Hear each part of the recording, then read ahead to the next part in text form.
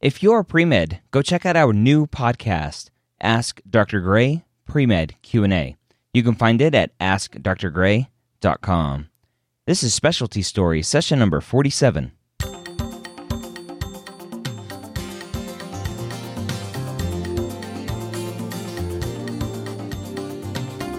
Whether you're a pre-med, a medical student, or a resident, you've answered the calling to become a physician.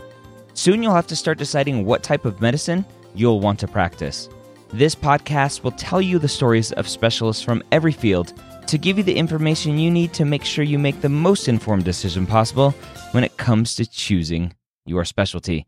Welcome to Specialty Stories. My name is Dr. Ryan Gray, your host here every week. This week, I have a great guest to talk all about an awesome surgical subspecialty. But before I jump in there, I just want to remind you, go check out Ask Dr. Gray Pre-Med Q&A if you are a pre-med. If you're not a pre-med, go tell all your pre-med friends. I know that you are out there. You have people asking you, what did you do to get into medical school? Just point them in the direction of Ask Dr. Gray Pre-Med Q&A or all of the shows that we host at mededmedia.com. Now, today I have Dr. Wesley Oman. He is an academic vascular surgeon in the St. Louis area, and he's been out of practice only for a short few months. But in that time, he's gained a lot of great experience, and he is going to talk all about vascular surgery in today's episode. So let's go ahead and dive in and find out how Dr. Oman was first exposed or first formed an interest in vascular surgery. I had exposure to vascular surgery, at least from an engineering standpoint as an undergrad, with some of the earlier stent grafts for aortic aneurysms. Really didn't make the decision until my late in my third year, really going into my fourth year with my sub-Is. I was fortunate to have really world-class mentors, both on the cardiac and the vascular side of things, and they helped guide my decision, and really, the cardiac guys really supported me going into vascular because I think they saw that's where my interest and my skill set lie more than on the cardiac side. What was it with your interests and skill sets that you think led you down that path? More of the interventional approach, where you can treat an aneurysm in one room with two small needle pokes in the femoral arteries, and the patients go home the next day. Whereas in the next room, you can be doing an open aneurysm, and the patients can stay for a week. And kind of really deciding which patient benefits from which, and really trying to master both open and endovascular surgery. I was fortunate enough to where my mentors would, let me manipulate the wires when it was safe to do so, even as a medical student. And so that just kind of whet my appetite, and it only went from there. What other specialties were in the running as you were going through your sub-Is through your fourth year, trying to figure out what you wanted to do? So I thought about cardiac surgery, of course, and my med school was one of the early partner trial sites. So I got exposure to TAVRs, and they were just starting to get MitraClip and other cardiac interventions. And I found them interesting, but for some reason I still can't explain the kind of the technical aspects of doing a fenestrated aneurysm repair. Just appealed more to kind of how I approach problems and think about things. And then I thought about neurosurgery, and really more of the interventional neurosurgery as opposed to true neurosurgery. And I know as a vascular surgeon saying that someone has worse outcomes than we do with amputations, but that's really kind of the case with a lot of the interventional neurosurgery that I saw. Was that even if the clot from the MCA was pulled out, the patient might not have had the best outcome, and I didn't know if I would be able to weigh on that for the rest of my career. Okay. What traits do you think lead to being a good vascular surgeon? Spatial reasoning more so than any other surgical discipline. As we we do open surgery anywhere in the body, and that really kind of understanding not just where the blood vessel runs, but where is the nearest muscle insertion or origin, and how are you going to be able to tunnel your bypass graft, or how are you going to get exposure to that artery, and then in the belly, really being able to not only understand where the important organs live, but also being able to kind of manipulate the space in terms of where you're going to run your bypass. And then more than anything else that I saw in my general surgery training was a really demand for technical precision. Vascular surgery has a way of humbling you for even a millimeter or two off one way or the other in your anastomosis, and that can mean the difference between successful anastomosis versus coming back at night to revise it. It's interesting when you talk about the anatomy of every place. I would think that vascular surgery may be up there with a general orthopod. Like, you have to know every inch of the body, Yep. the anatomy and all of that to successfully operate on somebody. Yeah, I joke with some of my friends from medical school that I'm kind of I'm a practical radiologist, in that they know the anatomy from looking at pictures, but this is something that, in my practice on a daily basis. Today I was in the chest and the pelvis and the leg in subsequent cases, and that's just kind of how or what vascular surgery demands of you. Wow, that's pretty cool. As somebody who loves anatomy, that's the only class I liked in med school. Talk about the types of patients that you're treating. So you talked about chest and pelvis and other stuff. On a day-to-day basis, what kind of bread and butter things are vascular surgeons treating? What kind of patients are they seeing? Sure.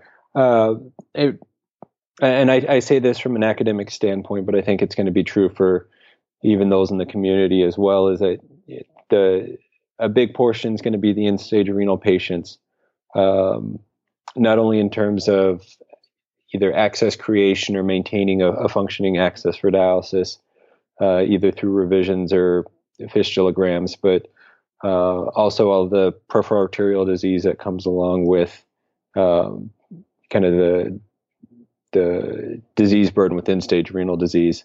And then the smokers, if you want to think about, your average VA patient, kind of encapsulates a lot of vascular surgery from a general standpoint. And they're the smokers, they're the diabetics, they're the ones that don't necessarily take the best care of their body, and so they get peripheral arterial disease, or they get an aneurysm because for whatever reason we think the nicotine activates the MMPs in the aortic wall, and that leads to degeneration.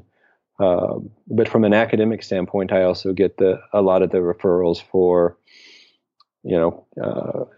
infected either endografts or grafts or aneurysms in and of themselves, and sometimes that's just plain unluck, or bad luck rather, for those patients.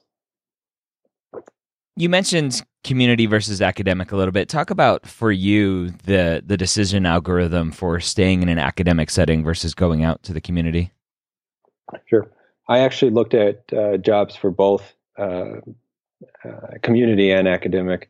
One of the things that I think made me stay in academics, of course, there was a job available for me, which when you're going through looking for a job, the academic jobs are always posted about 4 to 6 months after the private practice job. So no one ever truly knows when an academic job is going to pop up because of the difference in funding cycles. But it goes back to the early exposures with the complex endo interventions, and kind of pushing the limits of what we can do from an interventional approach or a minimally invasive approach, while still doing right by the patient. It's very easy to do something to a patient, but determining if it's the right way to do it, and then pushing the envelope in terms of what the finished rated devices or the branch devices can tolerate, and how can we limit the physiologic stress, I think, on really aortic surgery patients is kind of what drove me towards or kept me in academics. And I've always wanted to be a big aortic surgeon because I found that disease process in terms of aneurysms and dissections fascinating, and a lot of the smaller hospitals or even the mid-sized hospitals just don't have the resources to support that very sick and very challenging patient population through no fault of the hospital. It's just that's not what their mission is or what their buildup is, and it takes a very specific type of place to do what I kind of always saw myself doing as a surgeon. It's funny you mentioned that. I kind of always joke that you have to love your body parts, and so it sounds like you just love the aorta and that whole disease process. I do, for better or worse. It's a cruel mistress. And you can never determine. It's just something you latch onto and go, I don't know. I just like it. A lot of students love the hunt and the diagnosis of a patient. As a vascular surgeon, what percentage of patients are coming to you already diagnosed and you're just fixing whatever that is? Probably 2/3 overall. And I have to say that with the caveat of I also do thoracic outlet syndrome at one of the biggest, if not the biggest, thoracic outlet syndrome referrals in the country. And so for nearly 100% of those patients are coming with a diagnosis or a diagnosis in the ballpark. But for the remainder of my patients, I'll get referrals from the hematologists or the rheumatologists of kind of hey, we found this on the scan. What do you think about it? And we have this dynamic interplay in terms of, is this an atherosclerotic process or is this more of an inflammatory process like a Takayasu's or a segmental arterial medialysis? And so there's, once you get outside of the pure, simple, patient has end-stage renal, they need access, or they've been smoking and they have peripheral arterial disease. There's really kind of a lot of, not really boutique, but more esoteric diagnoses that can be made in an interdisciplinary process. And that's something that I also saw kind of a lot of in the academic center. And it may exist in the community center. I don't have enough experience in that aspect of it to really say to that. But, there are going to be days in my clinic where, the diagnosis is made for the patient before they get there, and I'm just talking to them about what I can do or how we can confirm that diagnosis. But for a not insignificant 25 to 33% of my patients, there is usually some sort of interplay between myself and another consulting physician about, hey, what do you think about this or this? But in terms of, a lot of my diagnoses aren't made from the subtle physical exam findings. They're important, but it's really a very imaging driven specialty. Describe a typical day.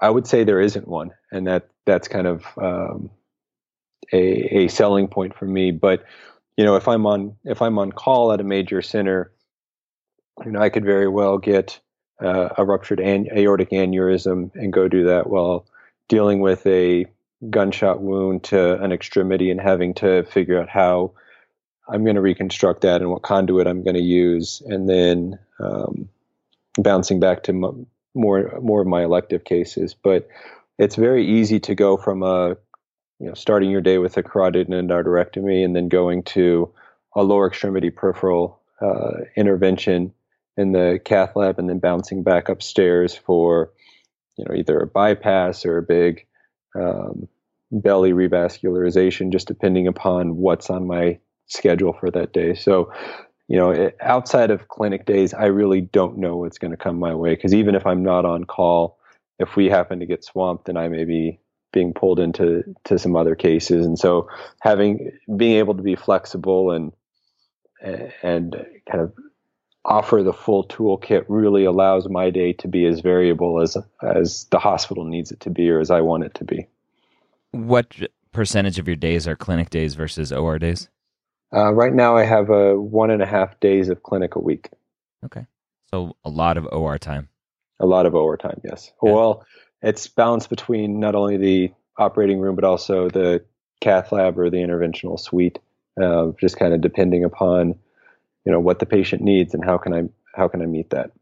Okay. Do you have to take a lot of call?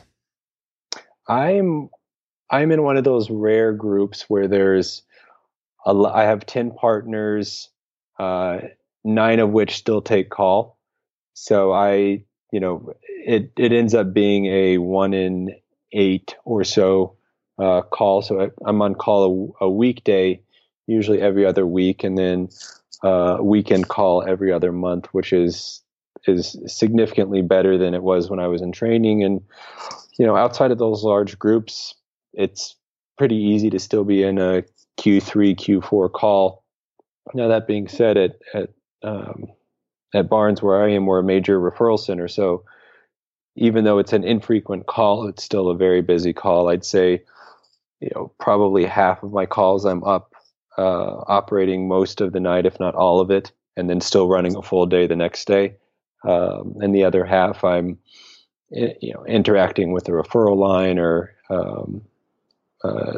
fielding inpatient consults that don't necessarily need to go to the operating room. So it's still pretty busy. But I know some of my friends who have taken more of the community jobs. If they're on call and it's something outside of their wheelhouse or what the hospital doesn't have support for, they usually ship it on, unfortunately, my way sometimes. But it all comes around. So it's not too burdensome. Although going into vascular surgery, there should be the expectation that there are going to be emergencies, because not a lot of our cases, when something goes wrong, can we really sit on it until the next morning.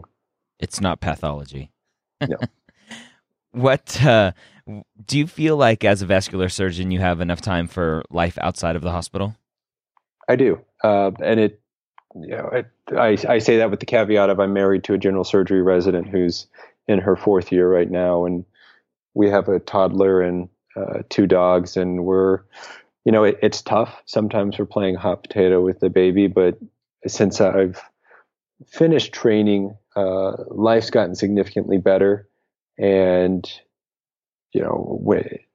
regardless of what my wife is doing, I have time for what I want to do in terms of my family and in terms of my career as well. It's just kind of finding that right balance. And for my wife and I, that right balance is a wonderful nanny who, was here until 8:00 tonight because my OR schedule ran late. And it's just kind of finding some flexibility that allows you to stay in the hospital late on the rare night you need to, or the occasional night you need to, and still get out on time. Okay. What does the residency, the training path look like to become a vascular surgeon? Yep. So there's, at least in America, there's 2 routes. There's the traditional 2-year fellowship after a 5-year general surgery program.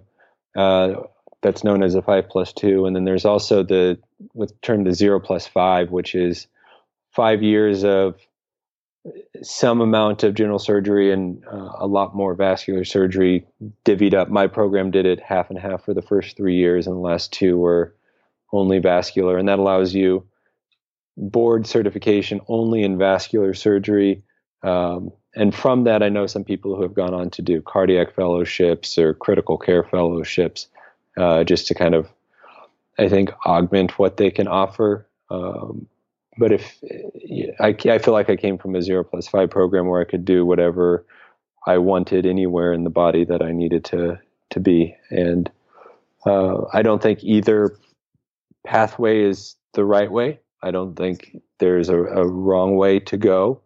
I certainly have noticed that kind of I'll say co-fellow, for lack of a better term, who came from general surgery training when I started my 4th year, was absolutely more comfortable in the belly. But by the end of it, I think we were roughly equivalent. And I certainly felt like I had stronger interventional or endovascular skills because I didn't learn laparoscopy, whereas he did. So it's, it really kind of takes some soul searching from the student as to which pathway they think is best for them and what skill set they want to have. That being said, all of my friends who have done general surgery and then vascular don't touch a laparoscope. And in fact, I'm probably more likely to touch one than they are, just by accident. Do you think somebody who's looking at vascular surgery and knowing those different types of training paths should they be looking at one over the other depending on where they want to end up in their career, an academic setting versus out in the community? I don't think so. I think that what's more important is the quality of the training program. There are certainly some 5+2 programs that will prepare you for a very successful private practice. And there are some 0+5s that will prepare you for a very successful academic doing the big cases, and vice versa. I think each program has their own individual strengths. And when I sat down 6 years ago or so to make my rank list, my first 3 were integrated programs and my 4th was general surgery. So, I would really recommend kind of figuring out what they want their life to look like. And they may not know that. And so, they may think that 5+2 is a safer way to go because they have their general surgery training to fall back on, which is not a bad decision, but just with the mindset that a lot of vascular surgery is moving more towards 95 to 100% vascular surgery just because of what we can do and how we can do it expanding every year. How competitive is vascular surgery? The fellowship is still fairly competitive. I think there's slightly more applicants than there are spots. And then in terms of the 0+5, when I applied, it was more competitive than dermatology. But I think as the number of spots have increased, that kind of mismatch has fallen off a little bit to where it's not quite as competitive as some of the integrated plastics or ENT programs, but we still probably have 80 applicants per one spot per year, and we interview about 20 to 25 of them. That's for the 0+5, and then for the fellowship, numbers are probably roughly a little smaller. Do you see the big academic centers changing from the 5+2 to the 0+5? Are they adding on the 0+5 on top of what they already have? That's kind of a big debate that's roiling the upper echelons of the SVS, so to speak. So a lot of the 5 or the 0+5 programs were actually born out at the big academic centers. Michigan was one of the first to have a 0+5, as was Pitt, as was Dartmouth. These are big names in vascular surgery. Here at WashU, we keep both pathways open. We are committed to matching each pathway per year, and part of that is they get complementary training, like my co-fellow and I did, where it was always nice having someone to I bounced general surgery questions off him, and he bounced endovascular or vascular specific questions off me, and I think that made for a better learning environment. And then there's always the big academic centers that don't have a 0+5, and I won't name names, but some of the bigger leaders in vascular surgery right now said that they will hopefully never have a 0+5 at their program. And so it's still, even though it's been out for almost a decade now, it's still a very kind of polarizing topic for some of the senior people in the discipline. Interesting. Okay. For a student, since vascular surgery is competitive, for a student who's interested in going into vascular surgery, what should he or she be doing to become competitive? Unfortunately, just like for everything else, it probably comes down to having a reasonable step 1 score, because a lot, that's going to be a very easy, quick and dirty screening outlet for that. But one of the things that I found extremely helpful, and I've noticed as the years have gone on, is that vascular surgery is a very small field. And I think more so than general surgery or a lot of the other surgical disciplines, doing a sub-I is absolutely critical. Getting your name in the door at different places, and even if you can, getting letters or phone calls from not only your home institution, but other institutions as well, really goes a long way towards building a competitive application, because it does show, especially at the 0+5 level, an exploration and an interest. And there's still that worry about people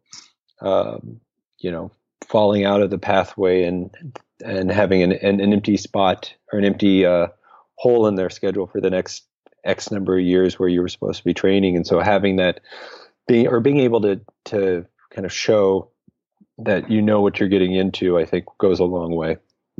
And that's certainly something that we look for, and I look for when I'm interviewing applicants. For the osteopathic student listening to this who is diehard into vascular surgery, do you see any negative bias towards the DOs in the field? Nothing overt, and nothing that certainly that I've been privy to. I know that we've interviewed from some DOs in the last several years, and so it's not that we or anyone else that I'm aware of has a blanket no DO policy. I think it's just a lot of the big programs for vascular surgery aren't associated with an osteopathic school. So I think that's an extra kind of hurdle that the student has to go through, is to show that they've investigated it and have this commitment to it. And if they can show that, I think that actually goes a little bit further than the allopathic student who, comes from a program that may have a great reputation for vascular surgery, but didn't necessarily show as much interest or build as competitive a application packet. Okay, that makes sense. What opportunities are there to subspecialize as a vascular surgeon? Within vascular surgery, there's kind of several ways to kind of make your niche. There aren't any formal ACGME type fellowships, but the first that will probably come to anyone's mind is there's advanced aortic endografting fellowships. Cleveland Clinic has one. The Mayo Clinic has one that's also rolled into a complex aortic reconstruction fellowship, as does UT Houston, where I went to medical school. These are big aortic referral centers, and so they attract the aortic super fellow, so to speak, to learn those techniques. But heading out into practice with vascular surgery, it's very easy to build a very heavy, thoracic outlet syndrome practice if that's where you want to make your mark. Because if you can do it well and show consistent outcomes, those are patients that will come to you, and the referrals will come to you as well fairly easily.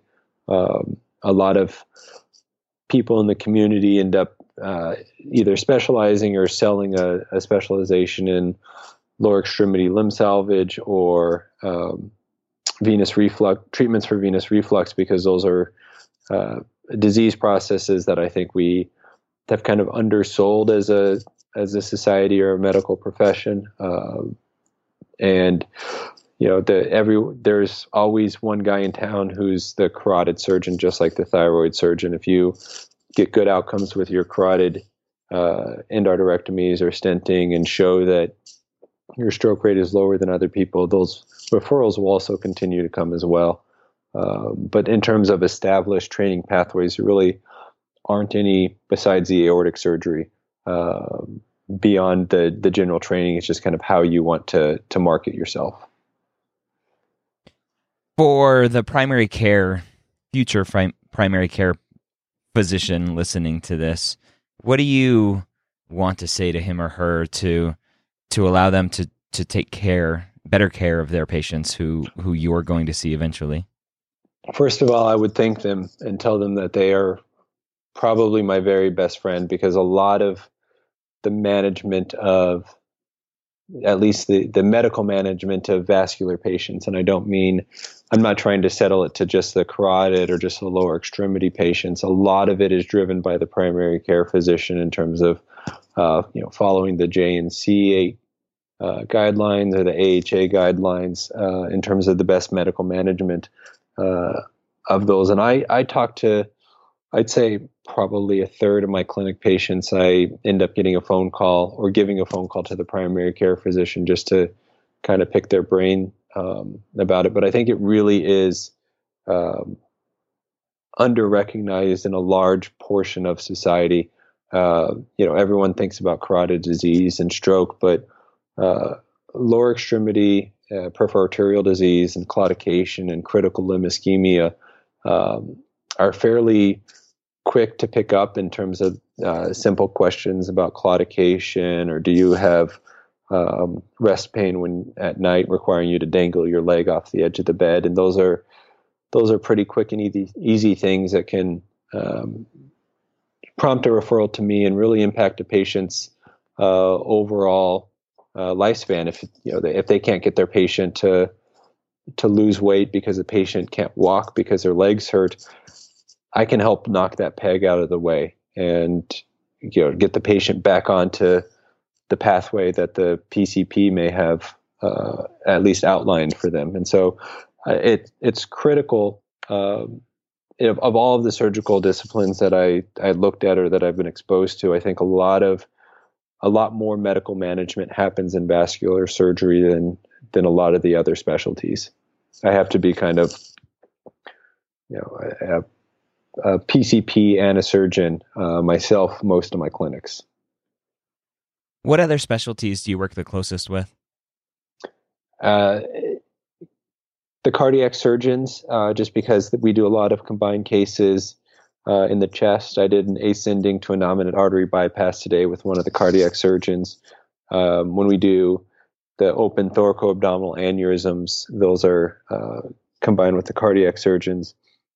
I have a lot of discussions with nephrologists, not only from the, this patient needs dialysis access, but also the would this patient benefit from a renal artery stent? That's a fairly common question that I get. The hematologists and I bounce things back off each other in terms of how do we manage venothromboembolic events and what's the best management of those. And then, particular to being an urban level 1 trauma center, we interact with the trauma team on I won't say nearly nightly basis, but sometimes it seems like it's every night I'm on call, we're interacting with them. And it really, we interact a lot with radiology. I already touched on primary care, who are, I can't say enough about a good primary care physician in terms of my vascular surgical patients. And then, a lot of places, I'm very fortunate where the turf wars are they were fought by a generation before me, so I don't have to fight them, but we do interact a lot with our interventional radiology colleagues in a congenial relationship and not in an antagonistic relationship. Same thing with the interventional neuroradiologists. They have really done, they've really made a name for themselves in the intracranial work, and we do most, not all, but most of the extracranial carotid disease. And so if those issues hadn't been as settled, I think it might be a little bit different, but I have very good relationships with just about everyone in the hospital. Talk about that. I'm glad you brought that up, because that was the next thing I was going to talk about. Yeah. Are the turf wars, because I've had an interventional radiologist on before and other interventionalists, and it seems like vascular's the new uncharted territory for some of these other interventional subspecialties. And so from the vascular surgeon standpoint, or for somebody looking to get into vascular surgery, is that something they should worry about as far as limiting their scope of practice in the future?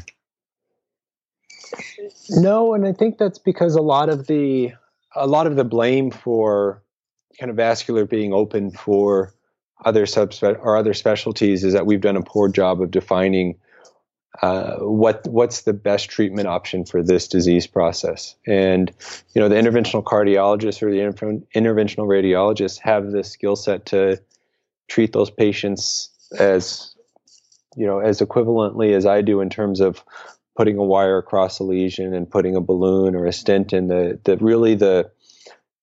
thought process and the way that I think the vascular surgeons can really sell themselves is, yes, I could treat that lesion in the superficial femoral artery, but I also have the ability to do a bypass, and I have the ability to think about, am I burning any bridges by doing this? If I put a stent here, am I ruining where I can sew a bypass into? And if we can define who benefits from what procedure, and then also market ourselves as, well, we can do this, but we can also do the open surgical bypass. We can be your one-stop shop for lower extremity work. I think that's how we either protect our patient population or start to grow it. Because I certainly won't sit here and tell you that there aren't interventional radiologists that can do phenomenal work in the peripherals, or the cardiologists can't do good work in the in the renal segment, whatever the case may be. But I really think it as not only someone who can put a hole in an artery and fix a remote artery, I can also make an incision and provide a definitive fix to that problem. Okay. What opportunities are there outside of clinical medicine for a vascular surgeon? There's, the first thing that always comes to mind is industry. A lot of the early advances in terms of, the first stent was developed by a physician, admittedly not a vascular surgeon. And then a lot of the newer stent grafting was, at least in America, was pushed by a vascular surgeon or helped develop by a vascular surgeon. And that we have at least where I am, we have a very large industry presence, and we're very active on clinical trials. The IP world for vascular surgery or devices in general has changed quite a bit into where it's not like it used to be, where I have this idea, I'm going to take the idea to the industry, be it Gore, Medtronic, or Cook, and they'll run with it, and I'll just sit back and collect royalties. I think those easy picking days, so to speak, are gone. They really want to see an idea kind of almost brought to the market in terms of the background studies and the safety and efficacy studies, and ideally if they could get us past the feasibility into the pivotal trials. I think that's where a lot of the companies really see themselves making an investment in a design or an idea that a surgeon may have. I know some of my partners from the more basic science side are working on small drug molecules and working with industry from that standpoint.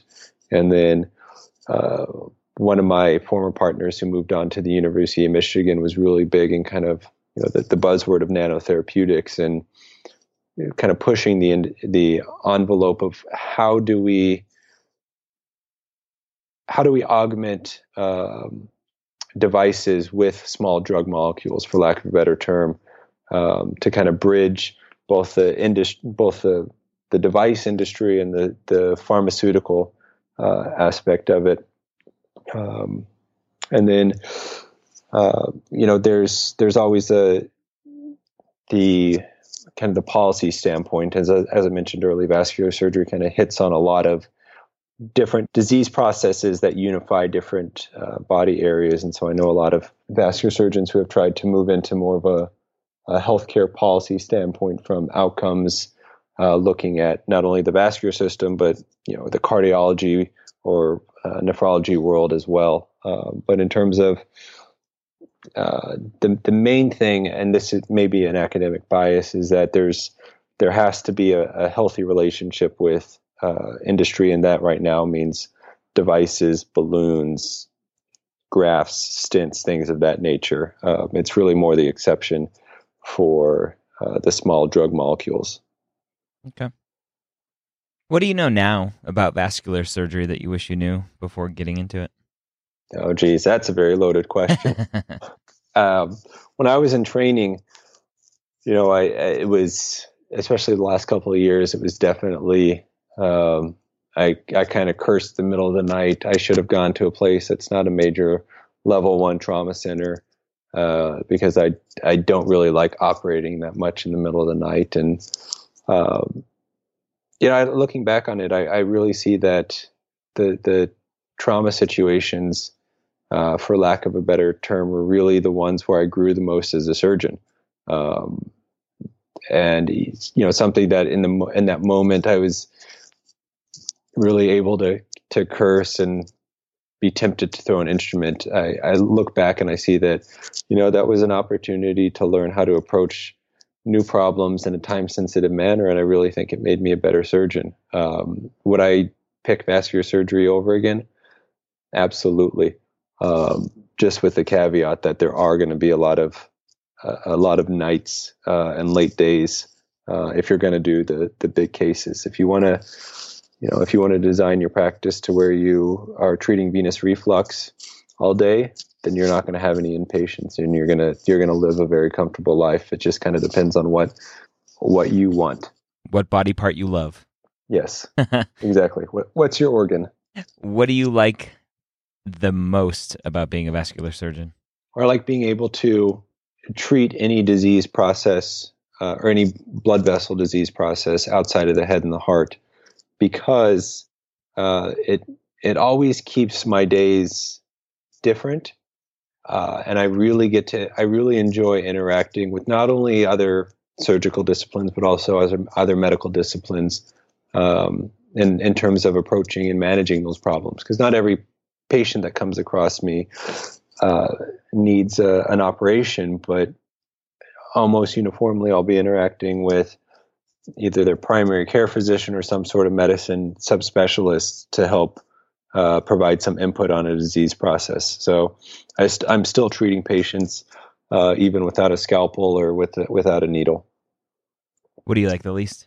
Not operating at night. I was waiting for that one. I've done that a few times. Yeah.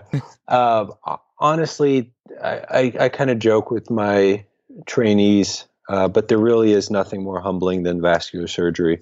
It is very demanding from a technical aspect, and sometimes I do find myself losing significantly more sleep now as an attending than I did as a trainee, in terms of, oh geez, did I throw that stitch right, or did my trainee throw that stitch right, or is it okay enough to where I can leave the operating room, or do I need to continue working at this problem? It's not that I like the challenge, but it definitely is starting to wear on me, and that's something that I'm starting to explore with my senior partners. And it's how do you deal with that, and how do you not let it wear you down, but motivate you to either do better in that moment, or most importantly, do better for the next patient. For somebody interested in vascular surgery, are there any major changes coming to the specialty, whether it's therapeutics or surgical techniques or turf wars, that they really should be aware as they're looking to get into it? There's always going to be turf wars, and I think that should be kind of a call to better ourselves and better define ourselves. There's always going to be, pushing the envelope. Just in my time in training, 15, 20 years ago, the only way to treat an aneurysm was a big belly incision. Then we got to groin cut downs and rudimentary endovascular devices. And, today I can do a complex paravisceral aneurysm through a 5 millimeter incision, 5 to 10 millimeter incision overlying both femoral arteries, and completely close them percutaneously, to where, at the 1 month follow up, you can't even tell that they had an operation from the outside.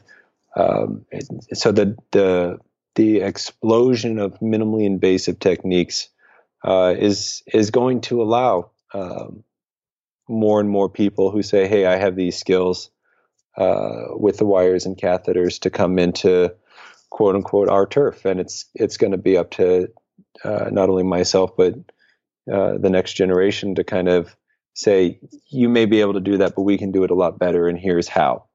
And eventually, all hardware fails. It's just a matter of whether or not the patient lives long enough for the device to get fatigued, and require an open conversion, in which case you do want them to be at a major aortic referral center, or is the graft going to get infected? It's not just putting in the equipment, it's also being able to manage all of the complications that come from that. And I think that's really where vascular surgeons are going to help be able to define themselves.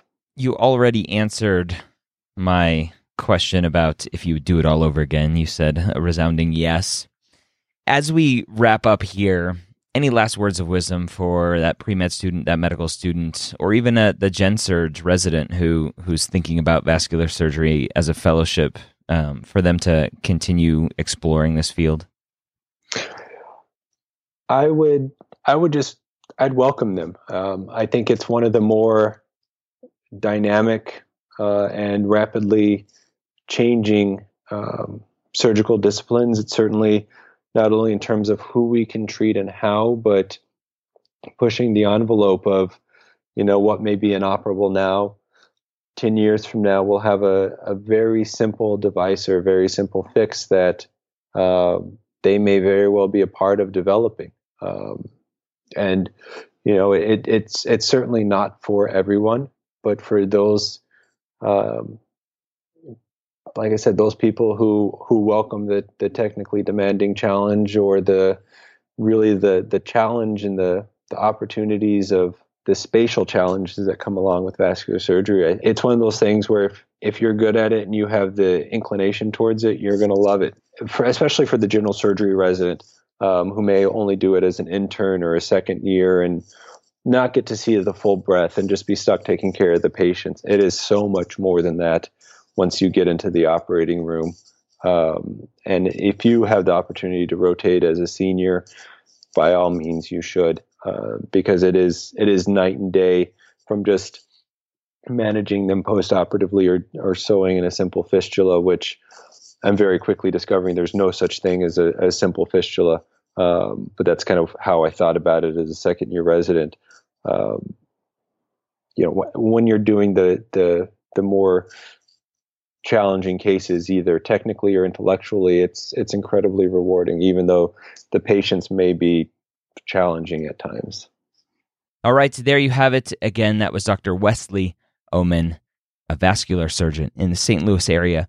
If you're a resident, a general surgery resident, a medical student, or a pre-med, and you're interested in vascular surgery, I hope this podcast gave you some experience, gave you some information that will help further your decision to go into vascular surgery, or maybe pull you away from it. And that's okay too. That's why we're here, to give you the information to help you make a better decision when it comes to choosing your specialty, so that at the end of it, right after all of your training, you don't come out going, whoa, this is not what I was expecting. That's the worst case scenario.